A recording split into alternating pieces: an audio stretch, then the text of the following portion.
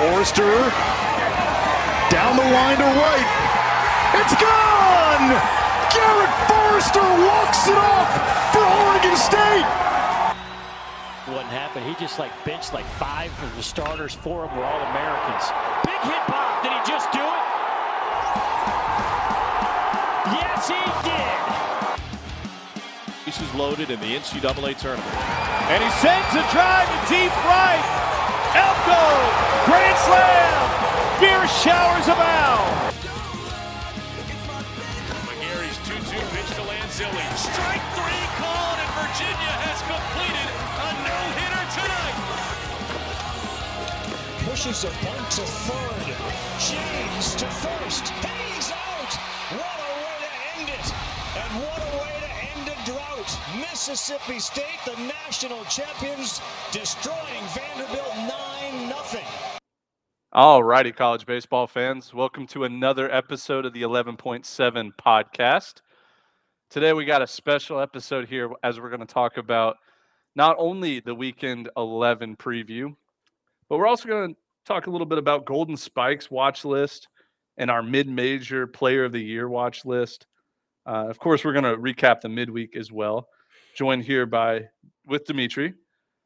And we were just talking pre-show, Dimitri, and we're having a little bit of trouble with these regional projections now that so many teams want to fit themselves in as a potential at-large.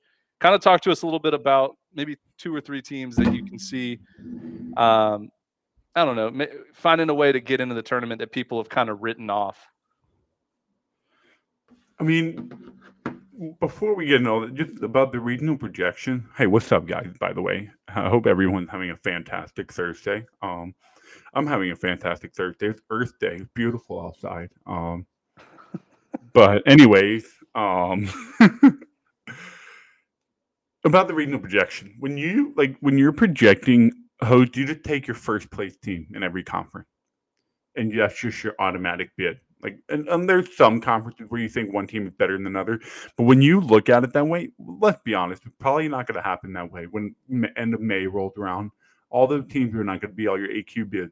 So your bubble team, it changes everything. Like a regional projection might have, Miami taking your AQ bid, or even in the smaller conferences where it actually matters. If Gonzaga loses that AQ bid, that's a stolen bid. And then now you're looking at a team like Pitt. Or for you, Tulane or Pitt or North Carolina or like some of these other teams where it's like all these teams are not going to be 3 seeds in every regional. Like if, let's just say you have Texas Tech as a 2 seed and 1, and then you have, I don't know, like a North Carolina, for example, as a 3 seed in regional. You're sitting there like, wait, no way, that's not possible. But like, it's postseason. All 64 teams are good outside of your 4 or 5 awful AQ bids. It's every team is good.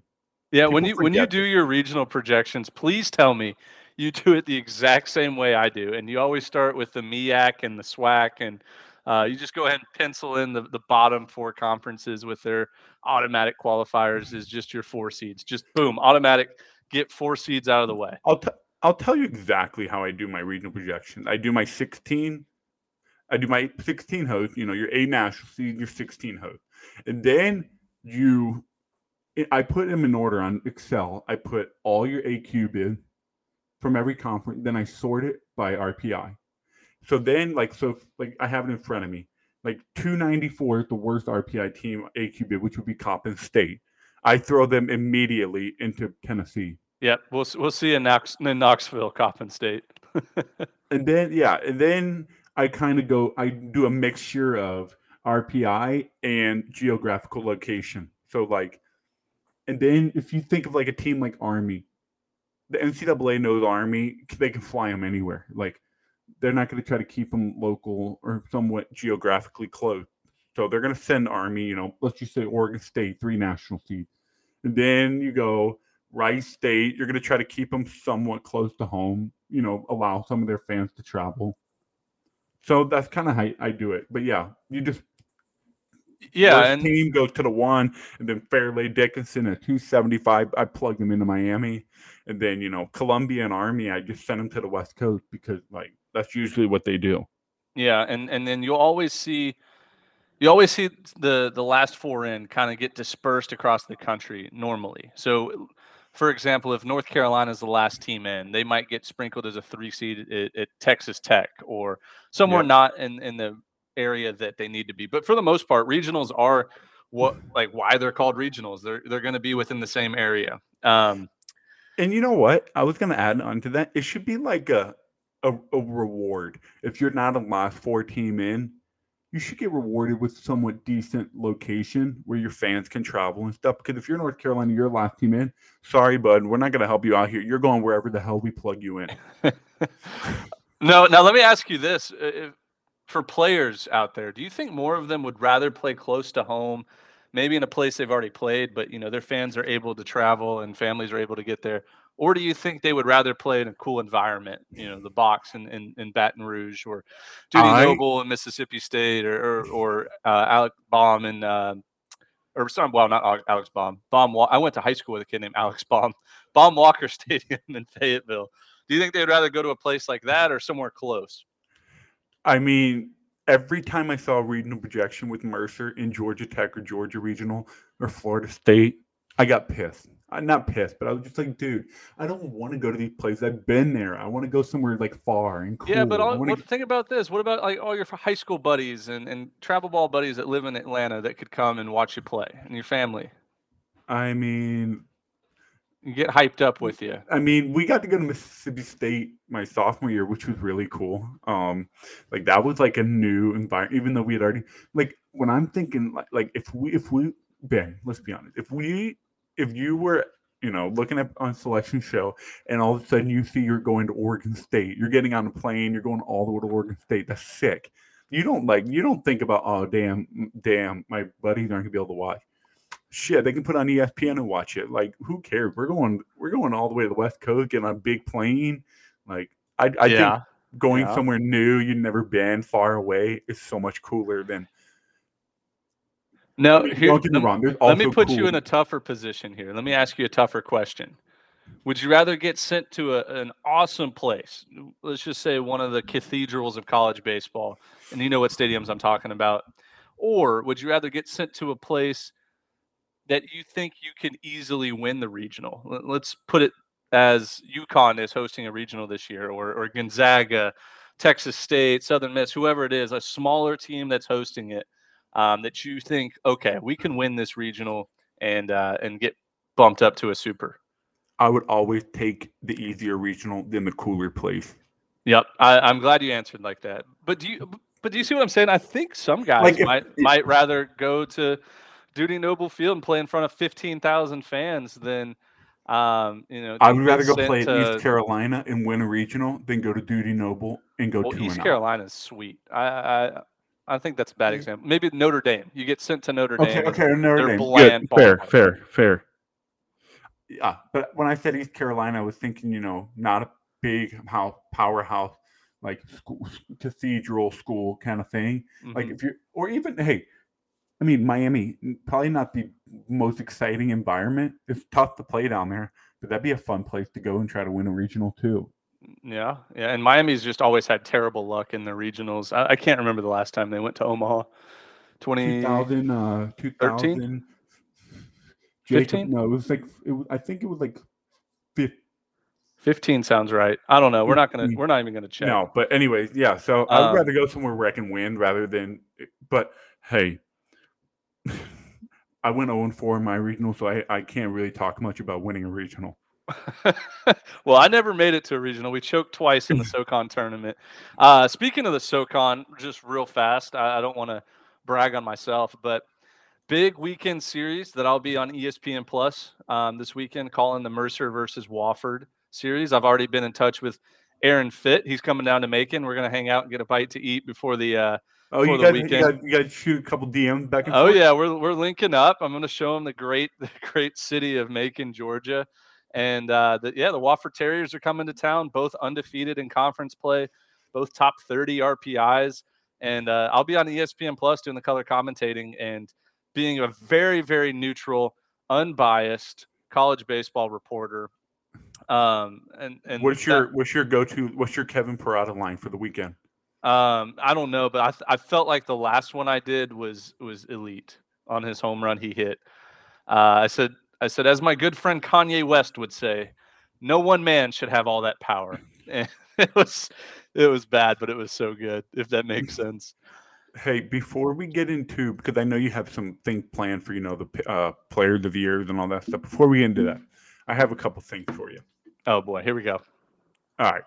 This is more the nitty-gritty RPI regional stuff, because this stuff is always fascinating. Are you about to blind resume? Are we going into blind resume we're not season? doing blind resume. I don't think I think it's too early for. I think it's too early too. I was gonna veto blind resume season because I'm not prepared for that. A team like Virginia, as we both know, they're playing themselves right out of hosting. They're playing themselves right out of a lot of things. Texas. If you had to pick today between Virginia and Texas to host, who would you take? I'm all the way out on Virginia. I think Virginia is finally having everything catch up to them. I want to say they're going to miss the tournament. And the reason why is because, of course, they started 25-1 or something along the lines there. 26-3. 26-3, but since then they've been trash. I think they've lost 8 of the last 9 or 9 of the last 10. And they just haven't looked good. And I don't know. I still believe in Texas, even though my stomach is turning as I'm saying. Do you believe in Texas because of the name on their jersey? No, it's because of the players and the coach. I think they're very, very veteran led, and I think that they're very experienced. And this is a team that came in 3rd/4th place in the College World Series last year. They were just a couple innings away from making it to the championship series against Mississippi State. So they have it. They have the factor to get to back to where they were last year. Virginia, on the other hand, they had the same thing. They won a game in Omaha and maybe 2 games. They looked all right. And I don't know. It's just I feel like Virginia just doesn't have the same it factor that they did last year, and Texas still has it. They just haven't found it yet. They've been too caught up in emotions and umpires and other teams with the horns down. I thought they turned the corner after Sunday, and then they get absolutely mollywopped on Tuesday against Air Force. And then they blew a lead, and it went to extra inning, or not extra, but they went bottom 9th, tied with Air Force again. And the reason why I asked is because when you look at Texas lineup, when you look at Murphy Staley and Trey Faltine and Melendez, I mean they're kind of banged up right now. Some guys, I think Melendez missed like 1 or 2 games, but then you go to oh my God, I'm blanking out on the rest of their lineup. But yeah, Staley and Ardoin and they have like Faltine Kennedy and like that lineup, that is a good lineup. That is a very good college baseball lineup. Well, let me put it to you this way: the best way to say like who do I think is going to go further is I'll pretend like I'm the Mercer Bears. Would I rather get sent to a regional hosted by Texas or a regional hosted by Virginia? And I'm taking Virginia 11 times out of 10. Texas is one of those teams. It's the Duke basketball syndrome. I think that's a great way to put it. Yeah, it's the Duke basketball syndrome where nobody wants to play them in the postseason.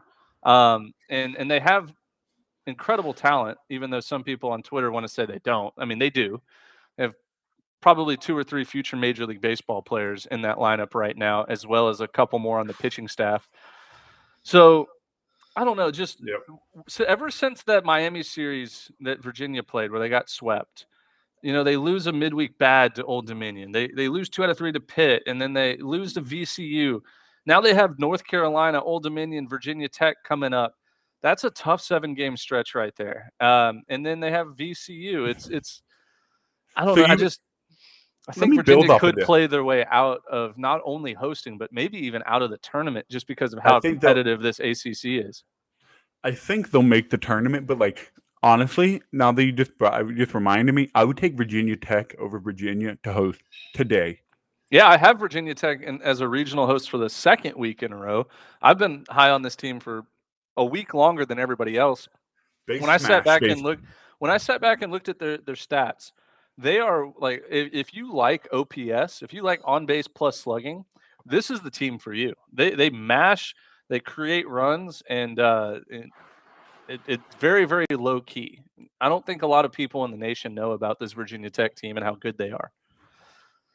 No, I agree. I think when you look at it, what you see today is not even going to be close to what the final field looks like. So It's impossible. It's impossible. I don't want to sit on tell. here all day talking about it because we Mhm. can, but that's why I made a regional projection. I didn't even want to put it out because I'm just sitting here like I don't even like it. Like I don't even like it, even though like It's like turning in an numbers-wise- essay at school. You look at it after you do it and you're like, oh, I don't like this. This is gross. I mean, This it's is just like cringy. it's just a number match. Like I'm Mm-hmm. plugging it in based on how it's supposed to be done, and I don't even like it because, I think Texas. Like I told you before, Texas Tech. I had them on a fence between a 2 and a 3 seed, and I'm sitting here like, dude, Texas. And that's outrageous, Tech, by the way. That's just completely outrageous. But based on the numbers and the resumes and the way you plug these things together, puzzle them together,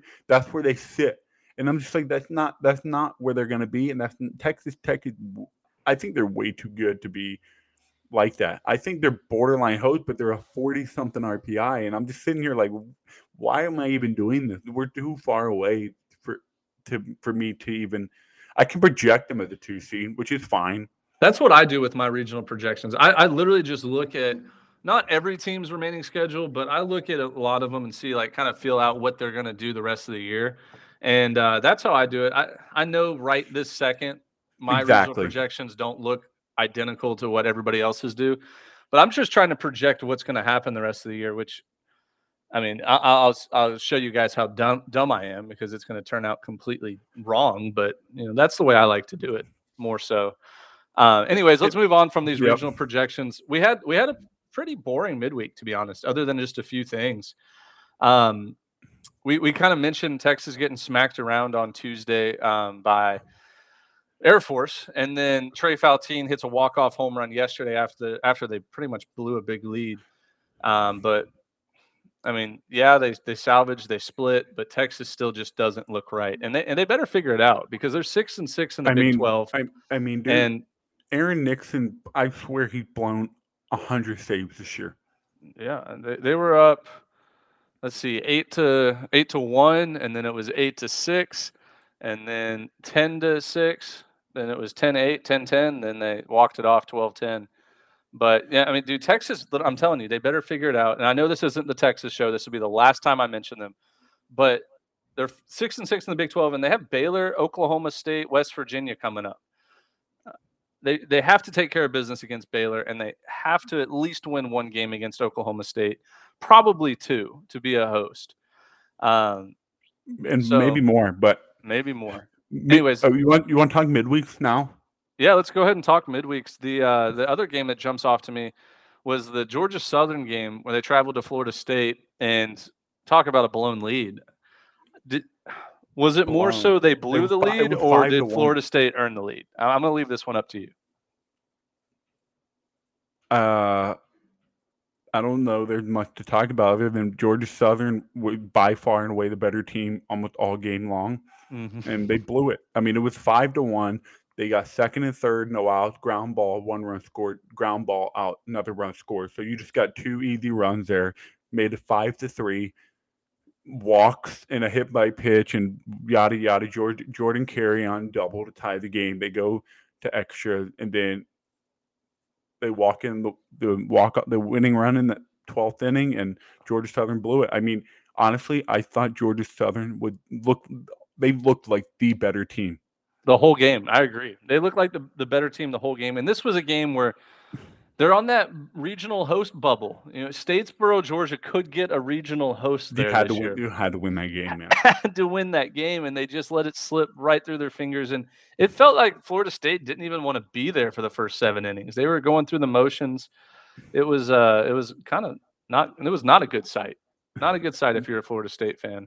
No, and they were probably, they were out celebrating a birthday party the night before.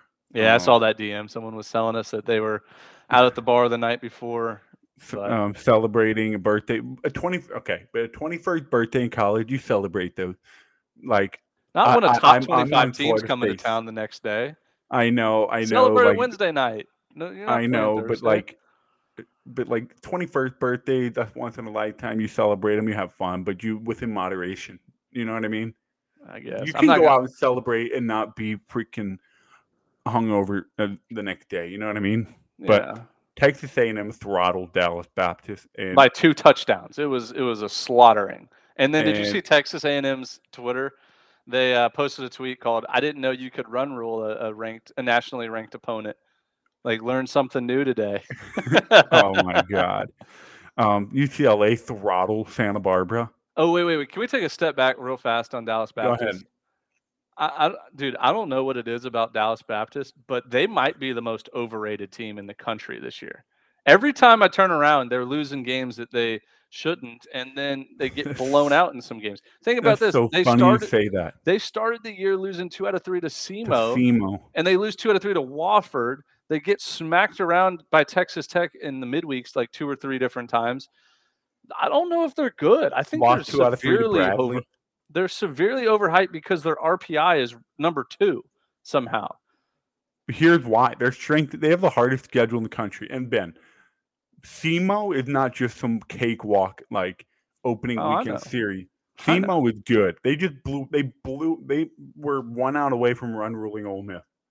I'm not saying Ole Miss is like some powerhouse good. Dimitri, I'm I'm gonna read you the series they've lost this year, and you're gonna be flabbergasted. SEMO, they lost the series 2 out of 3. Wofford, they lost the series 2 out of 3. Bradley, they lose the series 2 out of 3. Oh yeah, and they lose 14-1 to Texas A&M in the midweek. They've also lost to Oklahoma State, Oklahoma, and Texas Tech twice in the midweek. Okay, they Not a beat good midweek Maryland team. 2 out of 3. They beat Louisiana Tech. They swept Southern Miss. They took 2 out of 3 from San Diego. They swept Sam Houston. So like sweeping Southern Miss is pretty loud. Yeah, oh, for sure. But that was also, I think Southern Miss had like 8 total hits that weekend. I don't know what was going on with their bats. Yeah, it was a weird weekend, but I think Dallas Baptist is overrated for sure. But I still think All I they're know really is good. all I know is if you get Dallas Baptist, like, they're probably going to host a regional because they're gonna finish out this Missouri Valley Conference schedule. If I'm a 2 seed and Dallas Baptist is regional, if I'm a TCU or maybe an Oklahoma or even Texas, Hey, Texas Tech, whoever the 2 seed is, depending on how the season finishes, my mouth is watering. I'm saying, thank God, this is probably. but hey, Southern Illinois this weekend, not an easy test. We know Illinois State can play. They might be 14-7. They can play, but hey, I'm telling you, Indiana State and Southern Illinois are going to give Dallas Baptist a run for their money in the Missouri Valley. I'm like almost willing to say that Southern Illinois might win this series. Those boys can rake. They're always on, like, going viral on Twitter for just pimping 500-foot homers. And I'm looking at their recent schedule. They won 2 out of 3 against SIUE, 2 out of 3 against Evansville. They beat SEMO in the midweek. Like, this is a pretty solid club. They're 26-10. So the Salukis, I think they're better this year because we were all over Southern Illinois last year. yeah. Well, they also started 19-0 last year. That helps. Had a historic start and they fell off the face of the earth last year. And most of their team is back this year, other than like a 2-hole and like a 5-hole hitter. I have 2 guys on my mid-major player of the year watch list from Southern Illinois. They're good. I think they're better this year than last year. We'll see them. But yeah, I mean, what else? What other midweek? Oh yeah, Santa Barbara got throttled by UCLA. Are you getting nervous about this UCLA bet you made with me? Ben, I'm not even nervous at all. I think you're the one that should be kicking yourself over there. Dude, this midweek against Santa Barbara, that's going to hold a lot of weight with the committee. Okay. They're not going to be a national seed. That's the bet, and I'm going to win it. I'm sorry to break the news to you. I'm sorry. Do you want me to read you UCLA's remaining schedule? I've seen it. They're not going to be a They're national going to seed. roll through. Dude, they're going to roll through the rest of. They're ranked 14th, and they just 2 out of 3 to Stanford. you're If they would have telling me- won, if they would have won 2 out of 3 against Stanford, they would be a top 5 team in the country. But they didn't, and they lost one of their best pitchers. Their offense is not that good, and they lost one of their best pitchers. Another one of their pitchers it just doesn't have it right now. I mean, Ben, Cal, Arizona State, and Washington. Mark my word, they lose one of And those Washington 3 series. State. And Washington State. Okay, they're going That's to 4 lose at series least one. wins right there. No, they're going to lose at least one of them. We know how this goes. I know, but I think they're going to win the series against Oregon State to end the year. They win that series, dude. They're going to be a national seed. They're not beating Oregon State 2 out of 3. Everybody's all hyped up on Oregon State, dude. All right, let me tell you why. Let me just fast forward here. Why I think Oregon State is overrated. All right, and maybe not overrated. Maybe that's the wrong. Let me word. hear it. But I think Oregon State is not as good as what everybody's drooling over. Okay, so they let's see. The biggest series that they've played this year, I believe they've lost. I know when they played Stanford, that was one of the biggest series they played. They lost that series. 2 extra inning games. 2 extra inning games. But they really haven't played any other series other than that. Of course, they have 2 wins against Gonzaga. Great. They have 3 wins against Gonzaga. Three wins against Gonzaga. That holds some weight. They have a win against Grand Canyon, but a loss against Grand Canyon. But they win 2 out of 3 against Cal, which is good. But USC is terrible. Long Beach State is terrible. USC beat UCLA in Los Angeles, or not in Los Angeles. I think UCLA. I think USC is in last place in the Pac-12. They're not good. They swept Long Beach and swept USC. They took care of business. Good teams take care of business. Yeah, but listen, dude, Oregon State hasn't played the 3 best opponents yet besides Stanford. They haven't played the 3 best. They finished the year Oregon, Arizona, and UCLA. And we'll learn a lot about them. Those are the 3. Yeah, and we'll learn a lot about them. You're right. We'll leave it at that. But I'm not bought into the Beavers yet. I'm not they should be 28-8 with the schedule they've played so far. They should be. I mean, you could also say they could be 25-11 with 3 more losses if they weren't as good of a team that takes care of business. You know what I'm saying? Sure. But anyway. Sure. Auburn, if they were 25-11 with that schedule, they would be a bubble team. I don't know about that. But Auburn walked off Alabama State in 10 innings. I just think that's I mean, trust me. Alabama State's good though. Alabama State's nothing to slouch over. But Auburn shouldn't be going to extra innings every Tuesday night.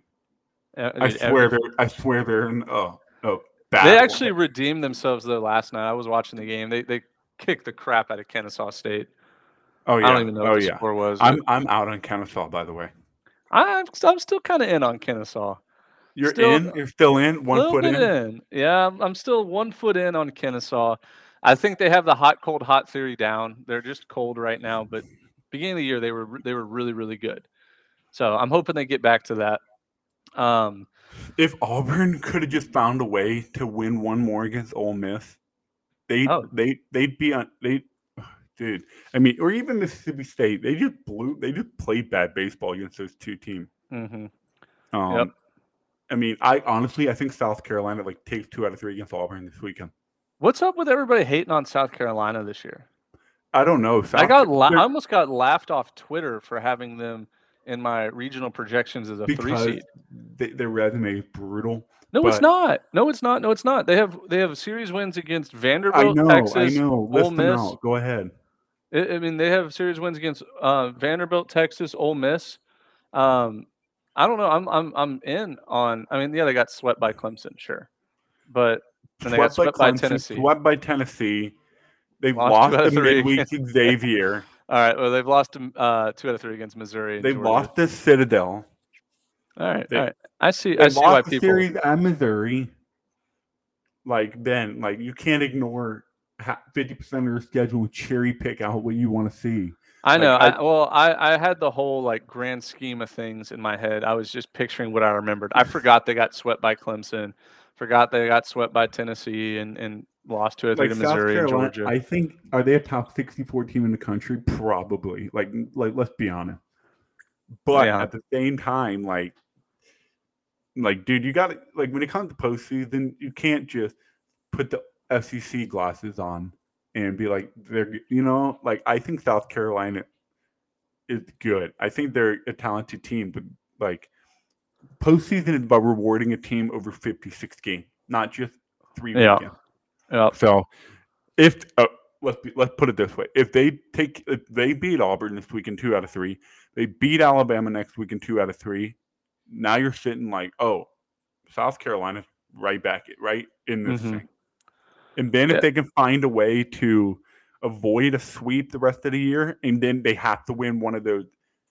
Well, let's say hey, 1, 2, 3, 4. They have 5 series left. They got to win 3 out of 5. dude, they have they have the easiest hard schedule of anybody in the country left. And I say easiest hard schedule because it's not an easy schedule, but it looks easy on paper, but it's pretty hard. They have Auburn, Alabama, Texas A&M, Kentucky, Florida. On paper right now, you look at those 5 teams and you say, like nothing really impresses me. They're all just above average teams. But those teams don't have any weaknesses either. And like that's why the SEC is so deep this year, man. It's crazy. Yeah. It's wild because I could pick the series winner either way and feel comfortable about it. When South Carolina goes and plays Kentucky, I could see myself picking Kentucky, or I could see myself picking Kentucky or South Carolina, and feel just as good. Speaking of Kentucky, Louisville took that little Bluegrass State battle. I think Louisville is better than people are giving him credit for.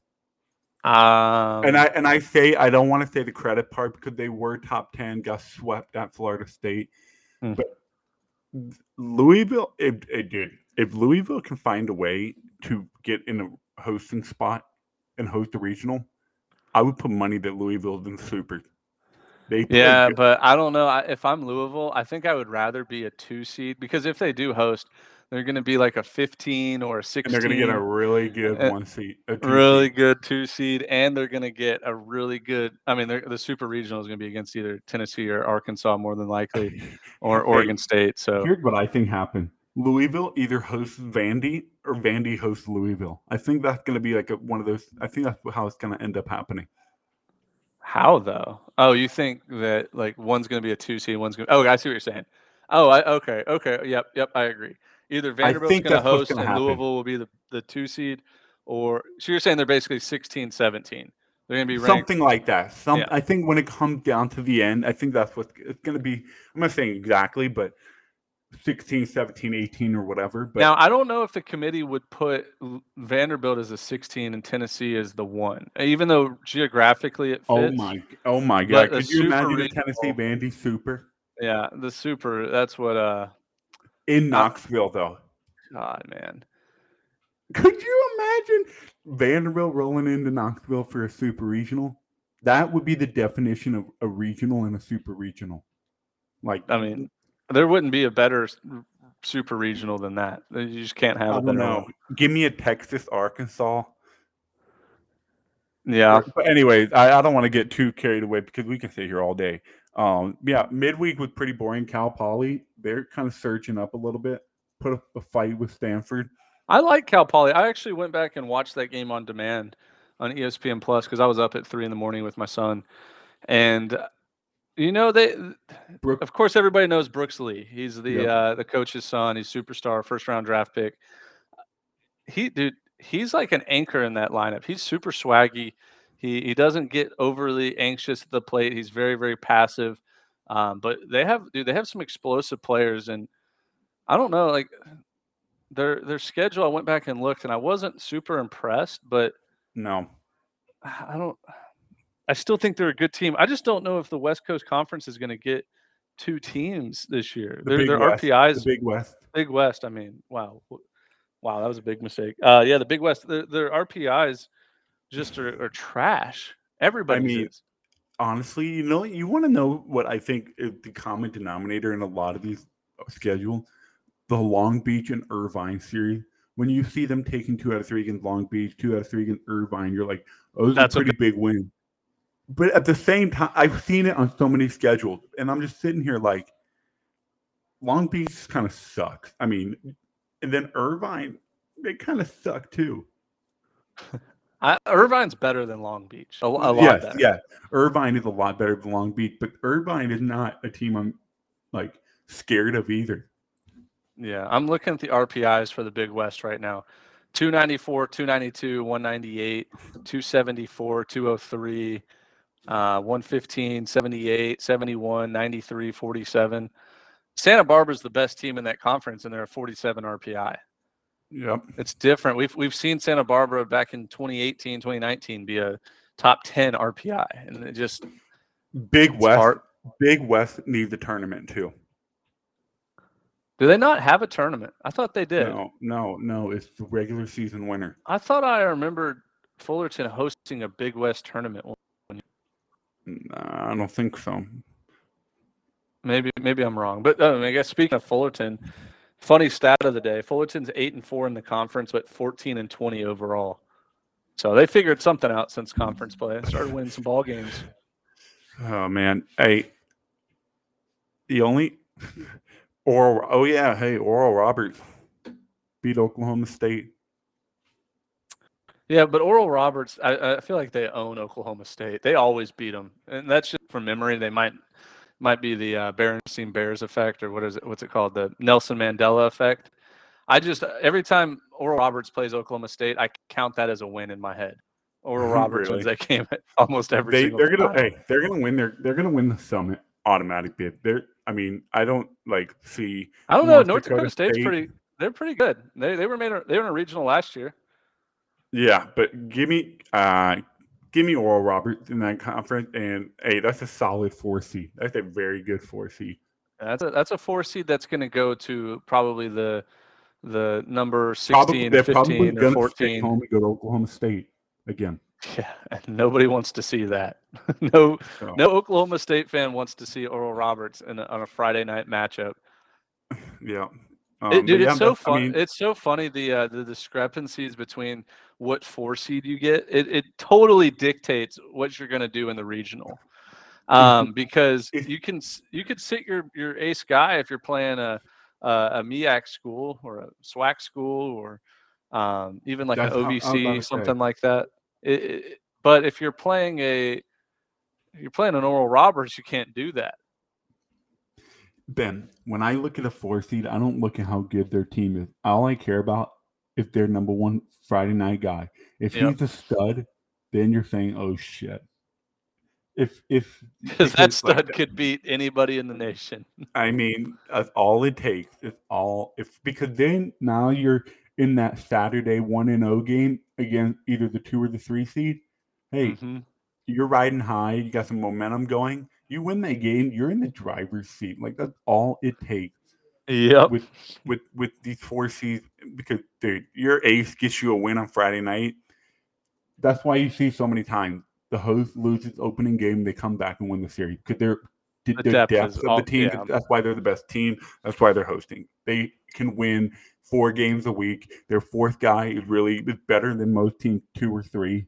So that's why you see that host come back all the way from the loser bracket and win it, because the 4 seed doesn't have anything left after their 1 and maybe their 2. Maybe, and then maybe one bullpen guy that you're gonna have to extend 4 or 5 innings. That's where Coastal's lineup, Stony Brook's lineup. That's where some of these lineups carry these teams through these regionals where they scored 6, 7, 8 runs. They kept putting pressure. Well, dude, to correct you a little bit, Coastal, I felt like they rode 3 pitchers the whole way. but they kept putting pressure on teams. All weekend. So that's why if I'm a college baseball fan, or if I'm trying to get someone to understand the game a little more, pay attention to games on Friday night. Pay attention to these smaller schools, these mid-major. Look at what their Friday night guys are doing. Mm-hmm. That will give you a gauge on who you want in your regional, who you don't want in your regional. I just found a way to fix the RPI, Dimitri. This might be breaking news here. Why aren't Friday night games weighted differently than Saturday, Sunday, or Tuesday games? That should play.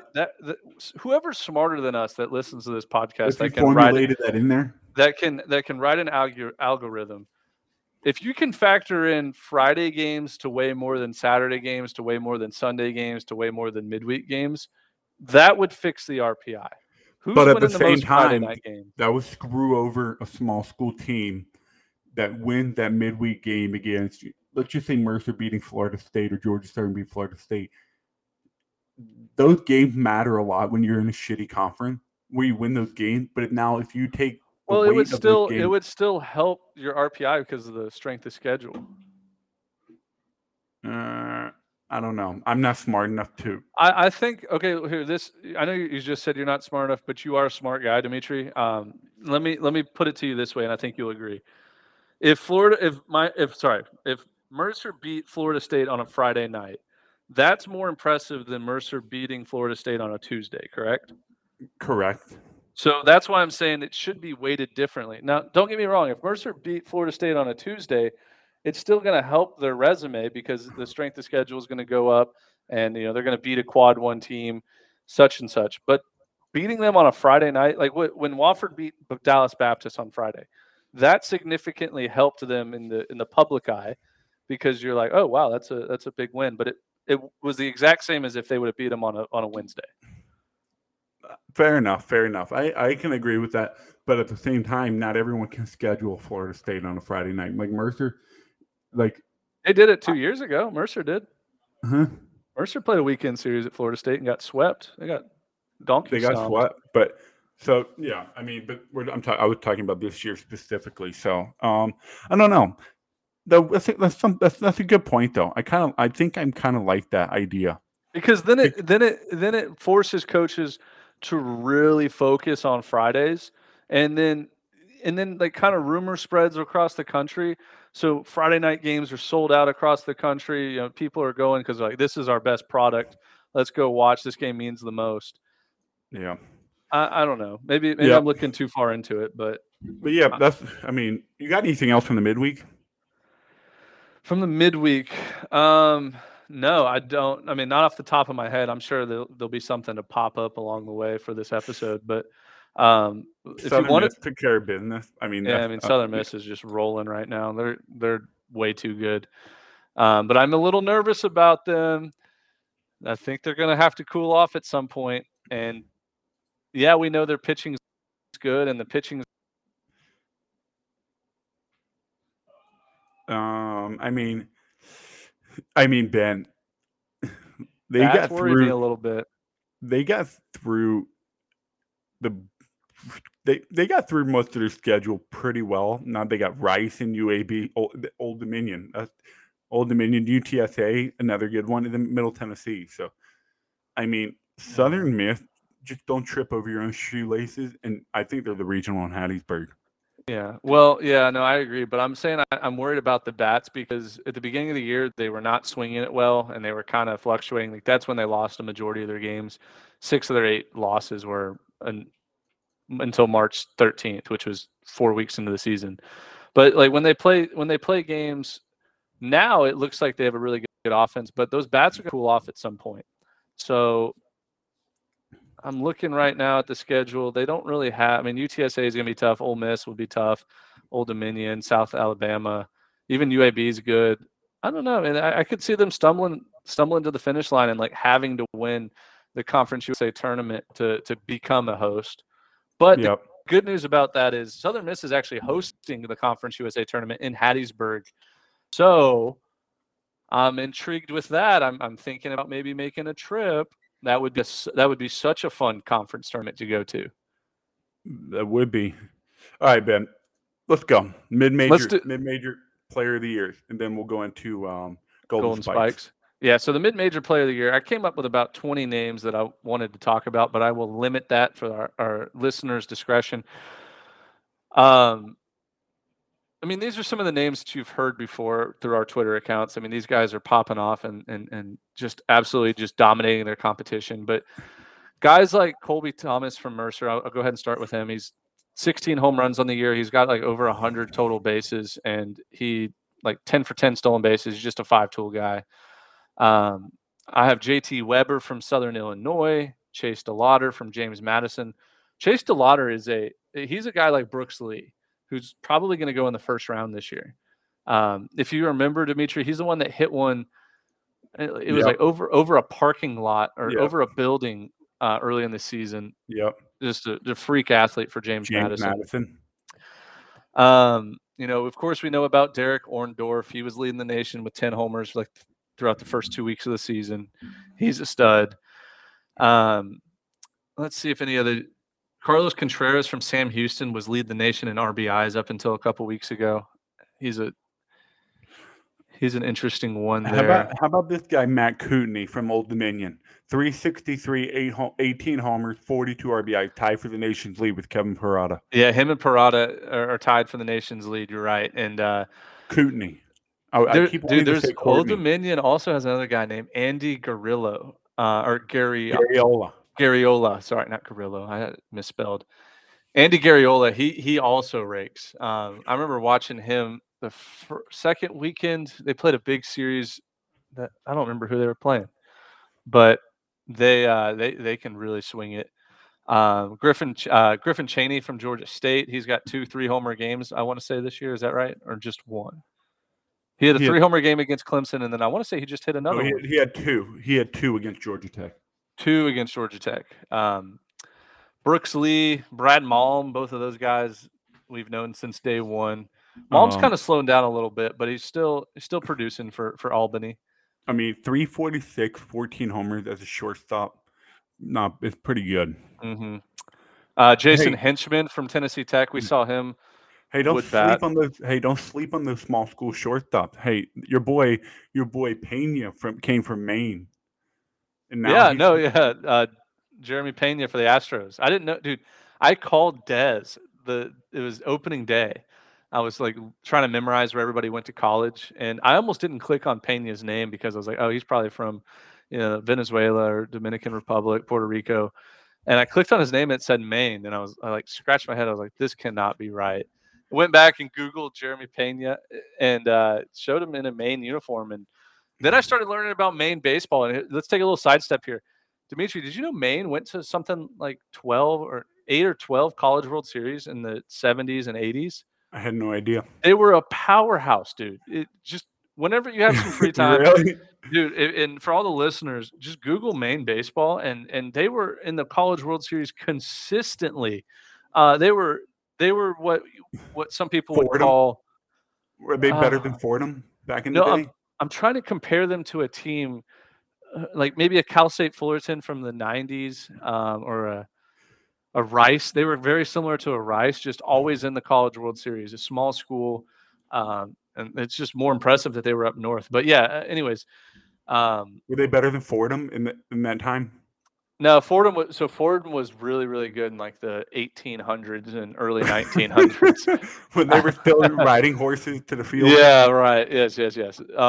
Fordham still leads the Division I in most wins out of any program in the nation, which it'll get broken one of these years, but it's crazy. Yeah. Jeremy Pena, Brad Malm. Hey, maybe we see a little Brad Malm action in about 4 or 5 years. I mean, if he plays it this well at this level, he's going to continue to work his way up the system. That's for sure.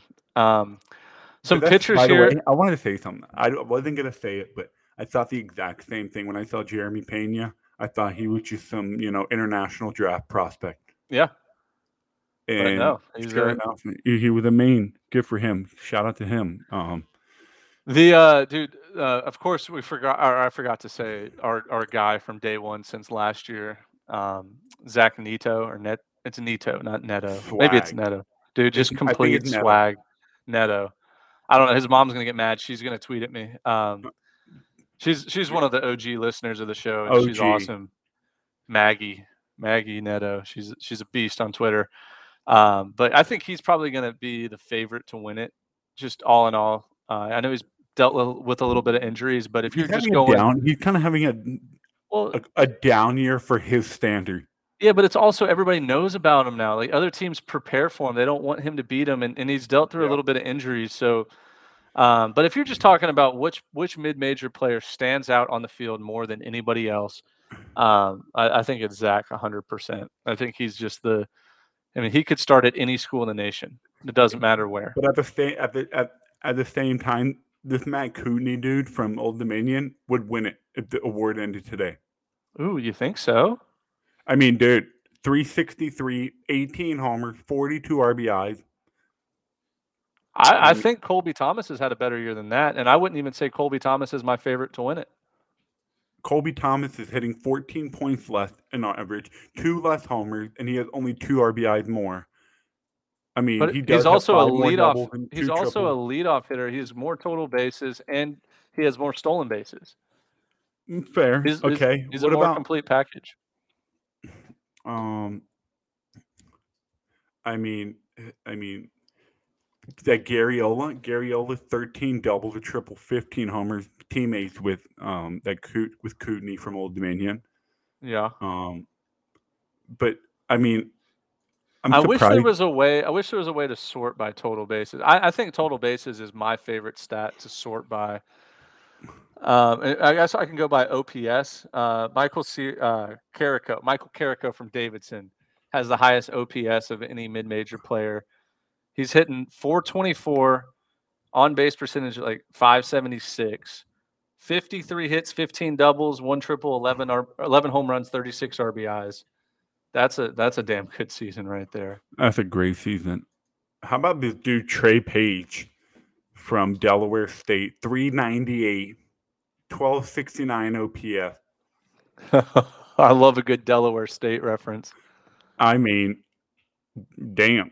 Hey, that Andrew Cassetti from St. Joseph, he was on our list or one of our watch lists last year. I don't know if he made it to quarterfinals or not, but 14 homers, 50 ribby, 1275, hitting 346. You know who's a name I don't even see anywhere on here, but he was a finalist last year, was Austin Knight from Charlotte. Yep. I don't even see his name anywhere on this leaderboard. I mean, I don't know. I haven't kept up with him this year. I need to go back and do some research. No, I think he got hurt. I think he was hurt for a while this year. Oh, that makes sense. I think he was hurt. How about this? Joey Walls from UNLV, and UNLV is tearing up the Mountain West right now. I think they're 14-1 in conference play. They have a guy named Joey Walls who plays right field for him. He has 21 doubles, leading the nation right now. I will raise you a Henry Zeisler from UNLV. 424. He's hitting 424, 9 homer, 14 double.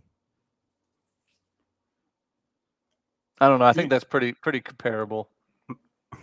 I raised you, so that means it's better. I'm trying to see if there's anybody else here that stands out to me on the hitting side. Now, the pitching side of things, it gets pretty good. It gets pretty good mid-major pitchers.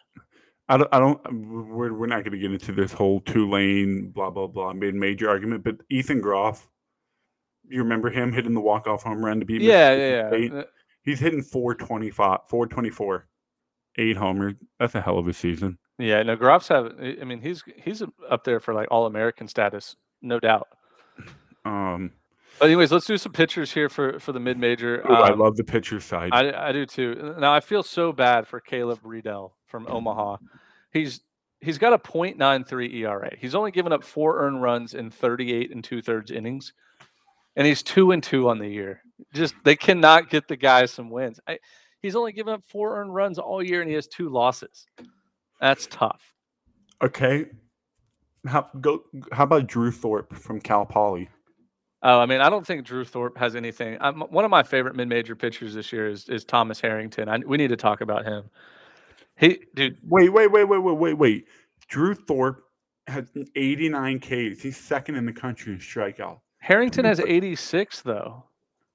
He's 8-1 as a starter with a 1.3 ERA. No, I'm not saying he's not. I think Harrington's having a better year, but I'm just looking at. I thought we were just kind of pointing out multiple.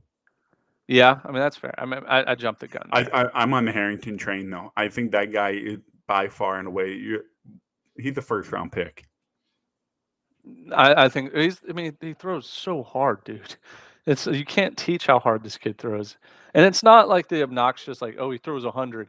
No, he throws like 95, and it's just super heavy. The ball just is so heavy. The catcher's glove moves every time he catches it, and it's not a knock on Campbell's catcher, but I love Thomas Harrington. He's going to be when Campbell gets in as a 4 seed, maybe a 3 seed, but if they get in as a 4 seed and a number 1 overall seed has to Yes, not sir. number 1 overall, but if a number 1 seed has to face Thomas Harrington game 1, good luck. Hey, put Campbell as the 4 seed in that Georgia regional. I would put Jonathan money on Cannon Campbell. versus Thomas Harrington. I would take the great value matchup there and take Campbell in that game 1. I would take Campbell against a lot of teams game 1 with Harrington on the mound. And as a little Zach Neto bomb. Why do I say Neto?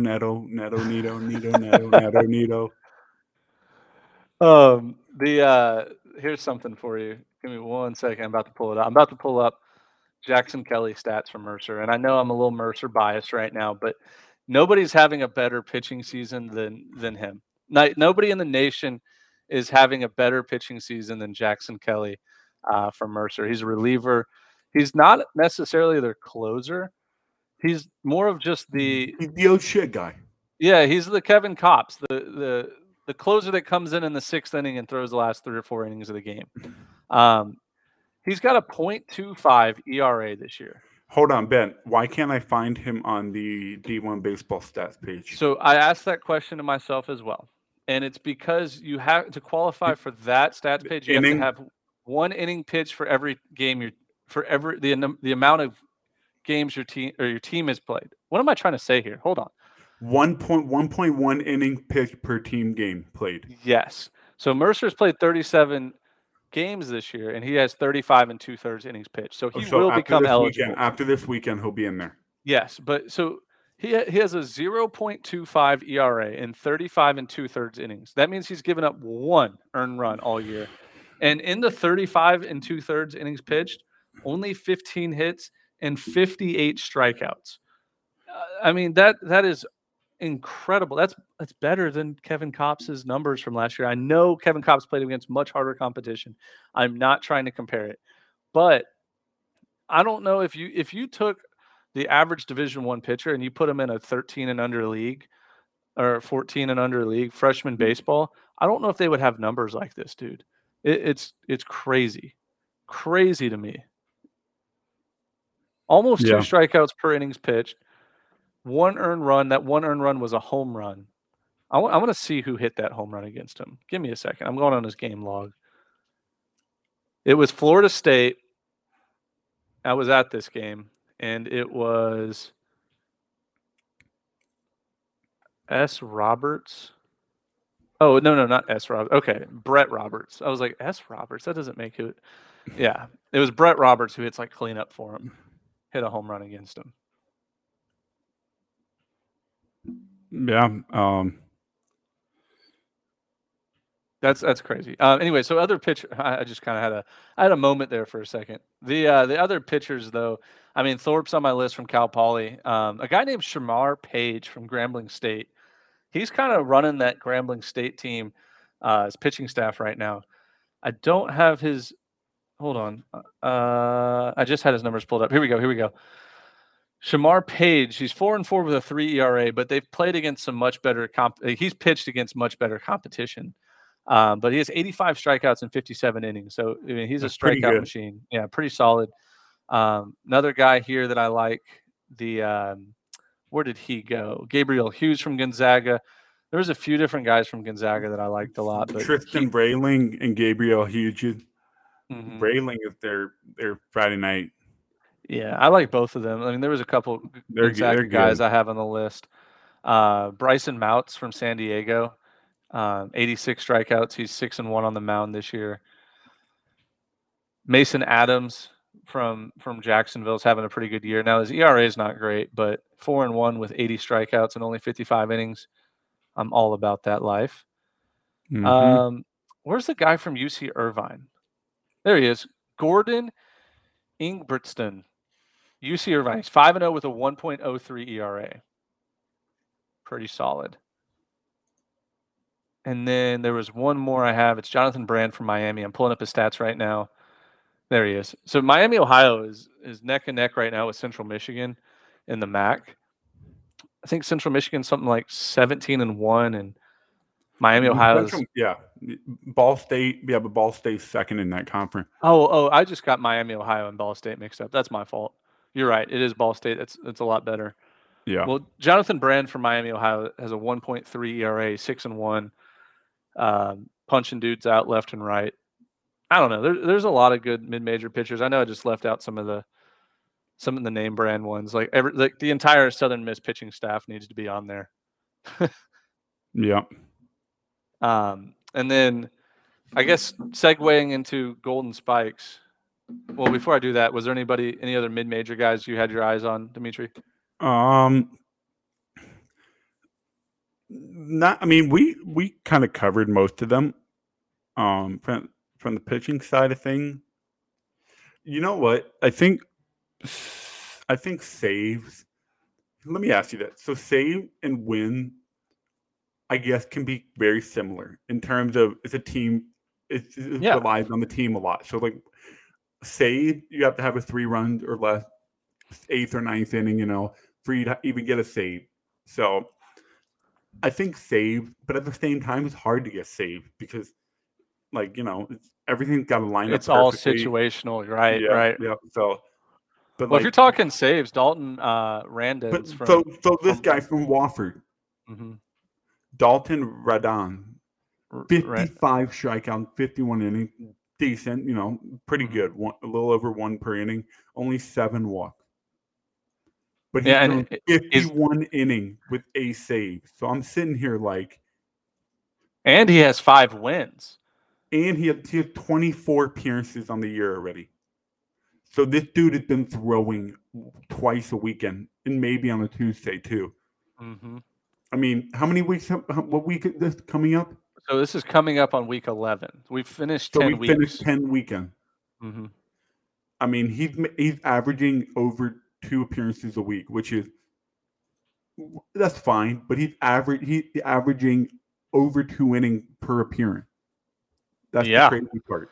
So he's throwing 4 innings in relief. So that's their dude, Dalton Rondins. I'll have to. You know what? I'll pull up his pronunciation on the pronunciation guide for the ESPN yeah. Plus. Make sure you get that right because you'll be calling his name out this weekend.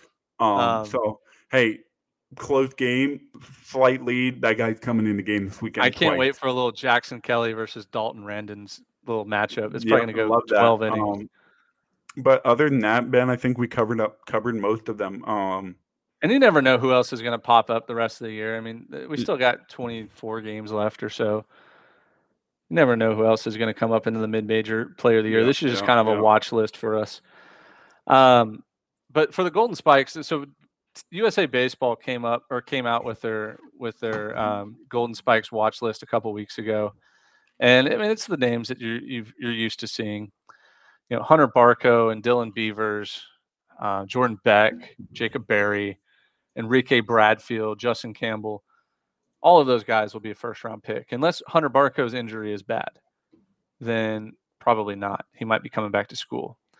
Dylan Cruz, he made the list. He's having a good year, but I don't think this is his year to win it. I really think next year is going to be his year. He's only a sophomore.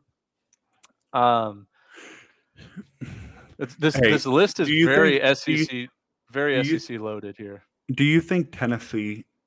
Let me ask you this: do you think Tennessee had the Golden Spikes winner? No. You're saying right now, or project for the future, or what? I mean, either way, I say no. Do you think the Golden Spikes winner comes from Tennessee?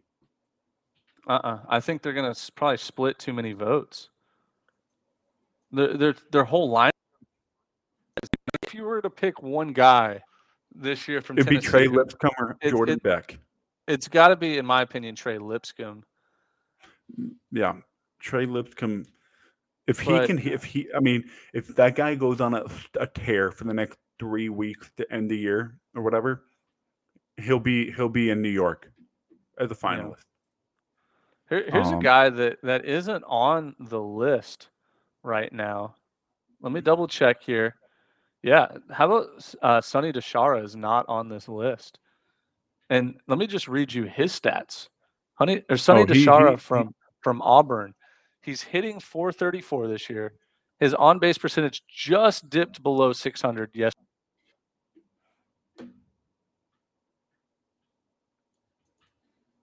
15 doubles, 11 homers, 36 RBIs, and his strikeout to walk ratio. He's got 39 walks, only 22 strikeouts.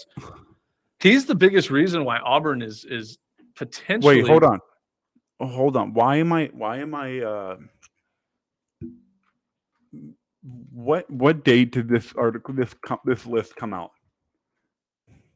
April 5th? Yeah. So almost Okay, 3 weeks this is the ago. April 5th one. All right, I'm on the most recent one then. Okay. I think Sonny DeShara can be on that list whenever they come out with their semifinalists. He rakes. I think it's funny that Drew Jones and Terramar Johnson are on this list. Both Georgia high school players. Yeah, but they're the two best high school players by far. They're gonna be both from early the state of first round Georgia? picks. Yeah, they are.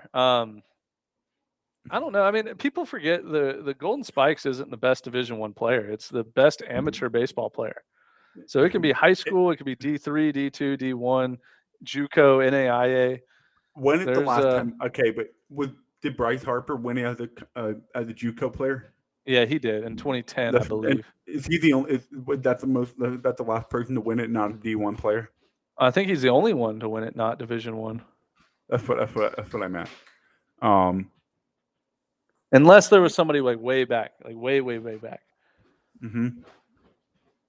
I don't know. I mean, I still think if I had to put money on who I think is going to win the Golden Spikes, I believe in Ivan Melendez a lot, and okay. I believe in Ivan Melendez. I just don't know if they're going to pitch to him enough. He just has the same vibes as the Spencer Torkelson and the Andrew Vaughn, just big sluggers that the voting committee loves. Oh, I hear you. Who do you think? Who would be your favorite right now? I mean, because you gotta think like competition kind of. We know how they do that. They try to screw Kyle out of his at the end because he played in a small conference. But I mean, I think it's going to be a hitter this year.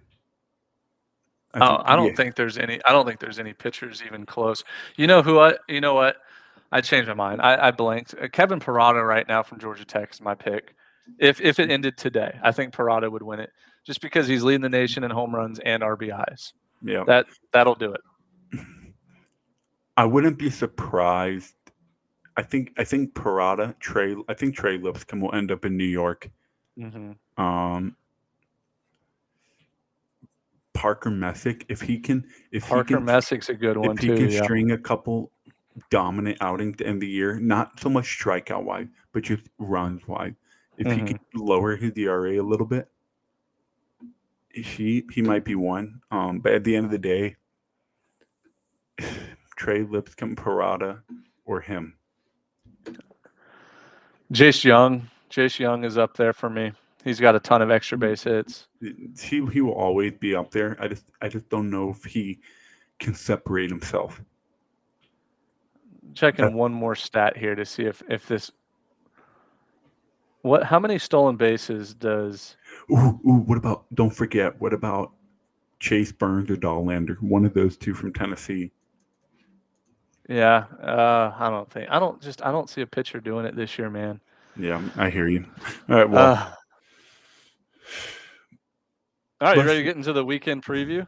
Yeah, let's do it. Let's get into this weekend preview. Obviously, Dez and Stoney are not with us right now. They sent in their picks, but we're doing 6 series again. And not to brag, but I casually went 6-0 last week. But hey, just you better watch out. Lead. You extended my lead by a lot. I'm about to start getting dangerous because I told you I'm not making emotional picks anymore. I'm making actual picks on who I think to win. No more emotional picks, okay, Ben? So watch out. I'm coming. All right. Well, I think you're 8 games behind me. 6 or 8? No, I think I'm 8 games ahead of you. No, you're 6 games ahead of me. No, I went 6-0, so I gained ground on you. Yeah, but I think you have 38 wins. I have 32 wins. Okay, then I'm 6 games. So if I go 0 for 6 and you go 6-0, we'll be tied. But I ain't happening because I'm going 6-0 again this week. Well, I don't think. I hope at least this week we don't have any of the same pick. We better have some of the same pick. Yeah. But here, this is the way we'll do it. Let me introduce the series here. We got 6 of them. Wofford at Mercer, of course. That's a big one in the SoCon, and for like at large regional purposes. Big one in the Big Ten. Illinois at Maryland. ACC, we have NC State at Louisville. Big 12, TCU at Oklahoma State. Let me say it again. TCU at Oklahoma State. American Conference, we have East Carolina at Tulane. And we have the granddaddy of them all, Mississippi State at Ole Miss. So this is how we'll do it. Wait, Ole Miss at Mississippi State. Ole Miss at Mississippi State. You're right. What did I say? You said Mississippi State, Ole Miss. Well, I'm an idiot. Wait, are you sure? I have it written down one way, but okay, correct. Make sure we get this right. This is bad for radio. I'm pretty sure they played at Ole Miss last year. I don't think that matters. They alternate. I'm pretty certain it's because I wrote it down as Mississippi State at Ole Miss. Let me do this right now. Let me do this so right bad. Now. They play tonight, by the way. I know that's why we're recording this episode early. I cannot believe neither of these teams are top 25. Like, ooh, you are right. It's at Ole Miss. It's in Oxford. Yeah, that's what I thought. I'm always right, dude. I don't know why I had it flipped. Yeah. So, anyways, like as I was saying, it's Mississippi State at Ole Miss. So this is what we're gonna do. I know usually I go first, and then Stoney, then Dez, then you. But since Dez and Stoney aren't here, they already sent in their picks. So, of course, we're gonna start here with Wofford at Mercer, and I'm debating on even if I should pick this game because I'm going to be calling it. Ben, you're not that important. Let's be honest. I'm thinking about doing the Kirk Herbstreit on College Game Day and say, nope. I'm not going to pick this game because I'm calling it. You got to pick it. This is very unbiased. This is very national college baseball writers' unbiased opinion of mine. But I do think Mercer's going to win this series because it's at home. And I think that this is the most meaningful series Mercer has played in a very, very long time because they hate Wofford. I always hated Wofford playing at Mercer. Just very similar schools, very similar type of players. Very good program, though. They have a great program. I think they won the SoCon last year. Or it could have been 2 years ago. I don't remember. But when it comes down to it, I think it comes down to two things in this series. Who's going to be more offensive because this is a bandbox of a ballpark, super tiny, as you know and as I know, Dimitri. And Mercer lives off of the long ball, and Wofford lives off of stealing bases, playing small ball, hit and run, those type of things. If this series was at Wofford, it would scare me a little bit more. But I think all in all, Mercer's going to come up. They're going to show out for this weekend, and they're going to win 2 out of 3. They're going to slip up one of the 3 games. So I have Mercer. Ben, I remember what I told you about. I'm not making emotional picks anymore. Yeah, I figured this is where it was going to lead us. Go ahead and take it. When you put a team that plays small ball, but also has some sneaky power, and they know how to manufacture run. When you add a small park and home run, that team becomes pretty dominant. And I'm not saying I'm going to be right here, but I'm taking Wofford this weekend. I think Mercer, outside of their South Florida series, they haven't really had a bad weekend. And Wofford showed me they can beat good teams. They went on the road and beat Dallas Baptist.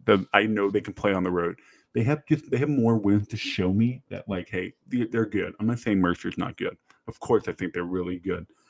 But I'm giving my edge here to Wofford, and I'm going with the Terriers. I'm glad you did that. Because Stoney and Dez both picked Mercer as well. So if we all know the rule, even though it's been broken, the curse has been broken, I would have just been way less comfortable knowing that us 4 all picked all picked Mercer. So I'm glad you picked Campbell. And you know what? And you know what's even crazier? Yes, Mercer's my alma mater. Yes, I would love to pick Mercer, root for my team.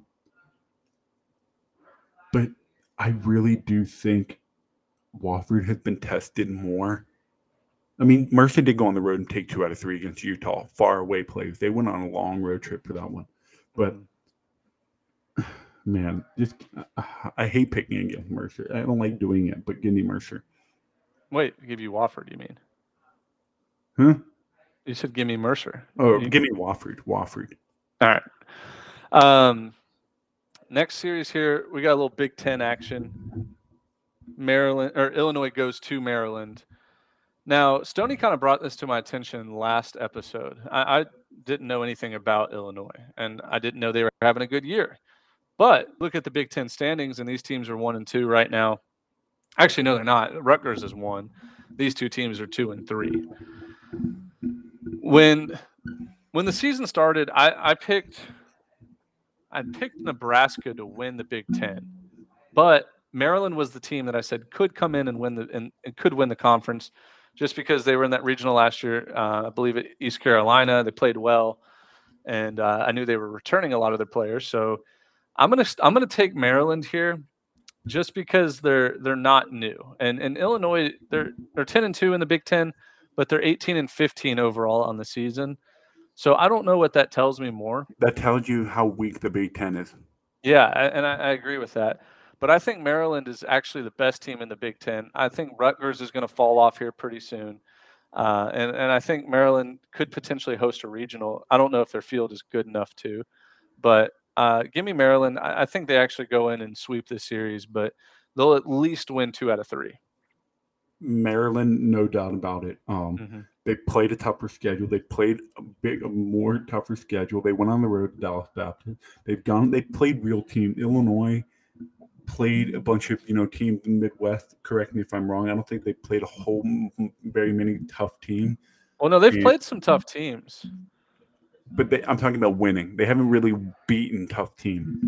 Yeah, I would say their best win this year was against West Virginia. They won 1 game against West Virginia. Yep. And I just think Maryland by far the best team in the Big Ten. I think Maryland takes care of business at home, especially. I think there's a better chance of Maryland sweeping this series than Illinois winning this series.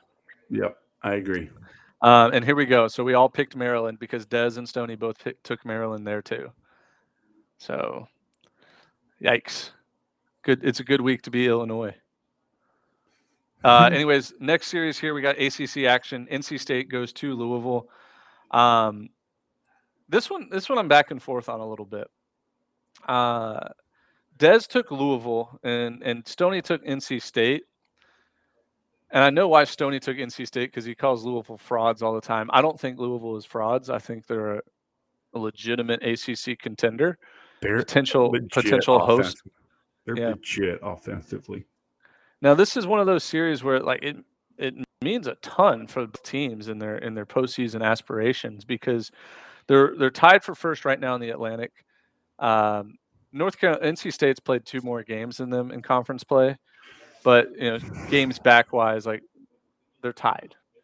So the winner of this series probably is going to be in first place unless Louisville or Florida State jumps them this weekend. I like NC State a lot, but just something is screaming Louisville at home to me. I think they're going to be able to outslug NC State, and NC State pitching wise this year, Sam Heifel's not the same. I don't know. They're pitching pretty freaking well. They shut down Georgia Tech all weekend when they swept them, and they've been pitching. How long ago was that though? 3 weeks ago. But since then, they've been pitching pretty well. Yeah. Okay. Maybe. See, that's what I didn't even think about that. I'll be honest, I didn't. I'm going to take Louisville just because that's my gut instinct here. But I tried to steer you wrong because I took Louisville as well. Give me Louisville in that offense at home, especially. Yeah. I'm not even going to explain my pick. Louisville. Yeah. And then, like I said, Dez took Louisville and Stoney took NC State. I would take the overs. Yeah, I would too. Yes, I would too. Hammer the overs. Next series here, we have Big 12 action. TCU at Oklahoma State. And this one comes to me like, you know how I just said that I was back and forth on Louisville and NC State? This one just came to me, and it's been sticking with me. I love Oklahoma State this weekend. Absolutely love Oklahoma State. TCU just comes off a huge sweep against Texas Tech, and they're feeling really good about themselves, right? And I think Oklahoma State is the only team in the country that I would feel comfortable winning a series 2 out of 3 against Tennessee. And yeah, they haven't looked like it all year. But going back to opening weekend when they won 2 out of 3 against Vanderbilt, I was like, this team's good. Justin Campbell can beat anybody in the nation on Friday nights. And they just look, you know what? They all look like Matt Holliday. They're all just jacked human beings that rake. And I think that this is going to be a wake-up call for the Big 12 saying, oh, Oklahoma State's our daddy. Oklahoma State's the best team in the Big 12 and one of the best teams in the country. I think Oklahoma State comes out and just smacks around TCU for 3 games. Give me the Pokes. Give me the Cowboys. Give me Oklahoma State at home. No doubt about it. They did when I look at a team, you know how in college you can tell a team is like a professional. They're just professional. Oklahoma State give me professional vibe. I'm not saying they're going to win every game the rest of the year, but they give me professional vibes. Yes, and they actually just lost midweek against Oral Roberts, like we talked about earlier. But they give me professional vibe. Here's my concern: Oklahoma State bullpen is my concern. They scare me when they have a lead late or down by 1 to keep it close and give their offense a chance. That's what scares me. But everything else, I love Oklahoma State. I think TCU has been playing hot rather than being very good. Mm-hmm. So no, I agree with that. Yes. Hot right now rather than being very good. And sure, I could see TCU winning 2 out of 3. Like, okay, that's fine. But I think that Oklahoma State is really going to just send a message to the rest of the Big 12 and say, oh, you thought that was cool when TCU swept Texas Tech? Like, oh, that's cute. That's cute. Yeah, you guys thought you were the best team? That's cute. Yep. I get those vibes. This was probably my easiest pick other than the by the way, I looked up the weather in Stillwater. It's supposed to be nice this weekend. That stadium's going to be packed. Oh, because TCU is going to travel really well too. Again. Mm-hmm. So I love it. Next series here we have SEC action. Mississippi State at Ole Miss. This one, I'm so curious to hear your pick here. I am so excited to hear it. So, I'm going to take the over in all 3 games. If you're a betting man, just hammer the over in all 3 games. These offenses are the real deal. Man, dude, I'll be honest with you. Everything in me wants to take Ole Miss here, and I still might. I already have my pick locked and loaded. I think the only thing that scares me, though, is Ole Miss, ever since they got punched in the mouth against Alabama, got swept a couple weeks ago, they have not bounced back. They lost 2 out of 3 against South Carolina, lost midweek to Southeast Missouri. Is this the bounce back week? They're at home against the rival. They have to get up here. They know Bianco's on the hot seat. 99% chance getting fired at the end of the year. Can they step up and be the number 1 team in the nation like they were in week 3? I hate doing this. But I think I'm taking Ole Miss here, and I hate this so much. I'm taking the Rebels. And I'm going to throw. Give me a second. I'm going to throw up for a couple minutes here. Doesn't it just feel like an Ole Miss kind of? Do you want me to give you my pick and then you come back to you? Yeah. What's your pick? Give me Ole Miss at home. Ole Miss at home. This is the series where everyone is so down and out on Ole Miss, and they're going to pull you right back. They're going to pull their fans right back in and say, we have hope this year. They have to have it. This is a series they have to have. This is the type of series where you say, holy shit, we had such a bad year. Bianco gets fired. But guess what? We beat Mississippi State. That's all that matters. We beat Mississippi State I don't care how bad our season was. We beat Mississippi State. I'm going to go into my summer excited and happy because we beat Mississippi State heading into football season. Wait. Ole Miss isn't out of this thing yet, dude. No, but let's be honest. They're on their way out. But this series is going to pull everybody back in, and they're going to break their hearts at the end of the year and disappoint them. And they're going to hold on to their series win against Mississippi State. Book, write it in ink. It's over. The funny thing is, these teams are only separated by one game. One's 5-10 in the SEC and 21-17, and one team is 22-16 and 6-9 in the SEC. Very evenly matched, even though it feels like Mississippi State's had a much better season. I think this is a war now. Like, this isn't just a weekend series. This is a war to see who's fighting for their season, fighting for their postseason. And the fact that it's in Oxford just makes me just want to take Ole Miss. That's what in Oxford. And also, dude, the amount of confidence and faith Lemonis has in his bullpen, it's frightening. Mm-hmm. Yep. I mean, hey, if you take away Auburn giving up a game, and then Alabama gave away a game, take away 2 SEC wins from Mississippi State. It's very realistic. Yeah, I mean, Auburn should have absolutely won that series. And Alabama could have won that series too. Yeah. So, I think Ole Miss just sneaks by this weekend and takes this series. I think something else that's come into my heart right now is this feels like a big. Make your pick. I did. I'm taking Ole Miss, and I think that and I want somebody to clip this audio, whether you're a Mississippi State fan or an Ole Miss fan or just a college baseball fan. Someone clip this audio. I'm projecting that Tim Elko hits a walk-off home run one of these games. I can almost see it. Beer showers everywhere. It just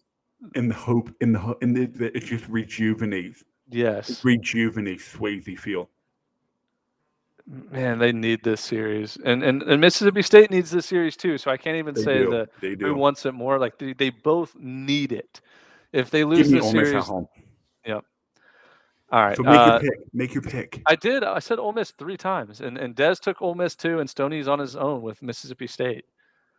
And he just picked them out of love and loyalty. Yeah. God, I'm gonna look like such an idiot when Mississippi State sweeps this series and Ole Miss gives up, dude. And they just give up on the season. Anyways, last series here before we wrap up.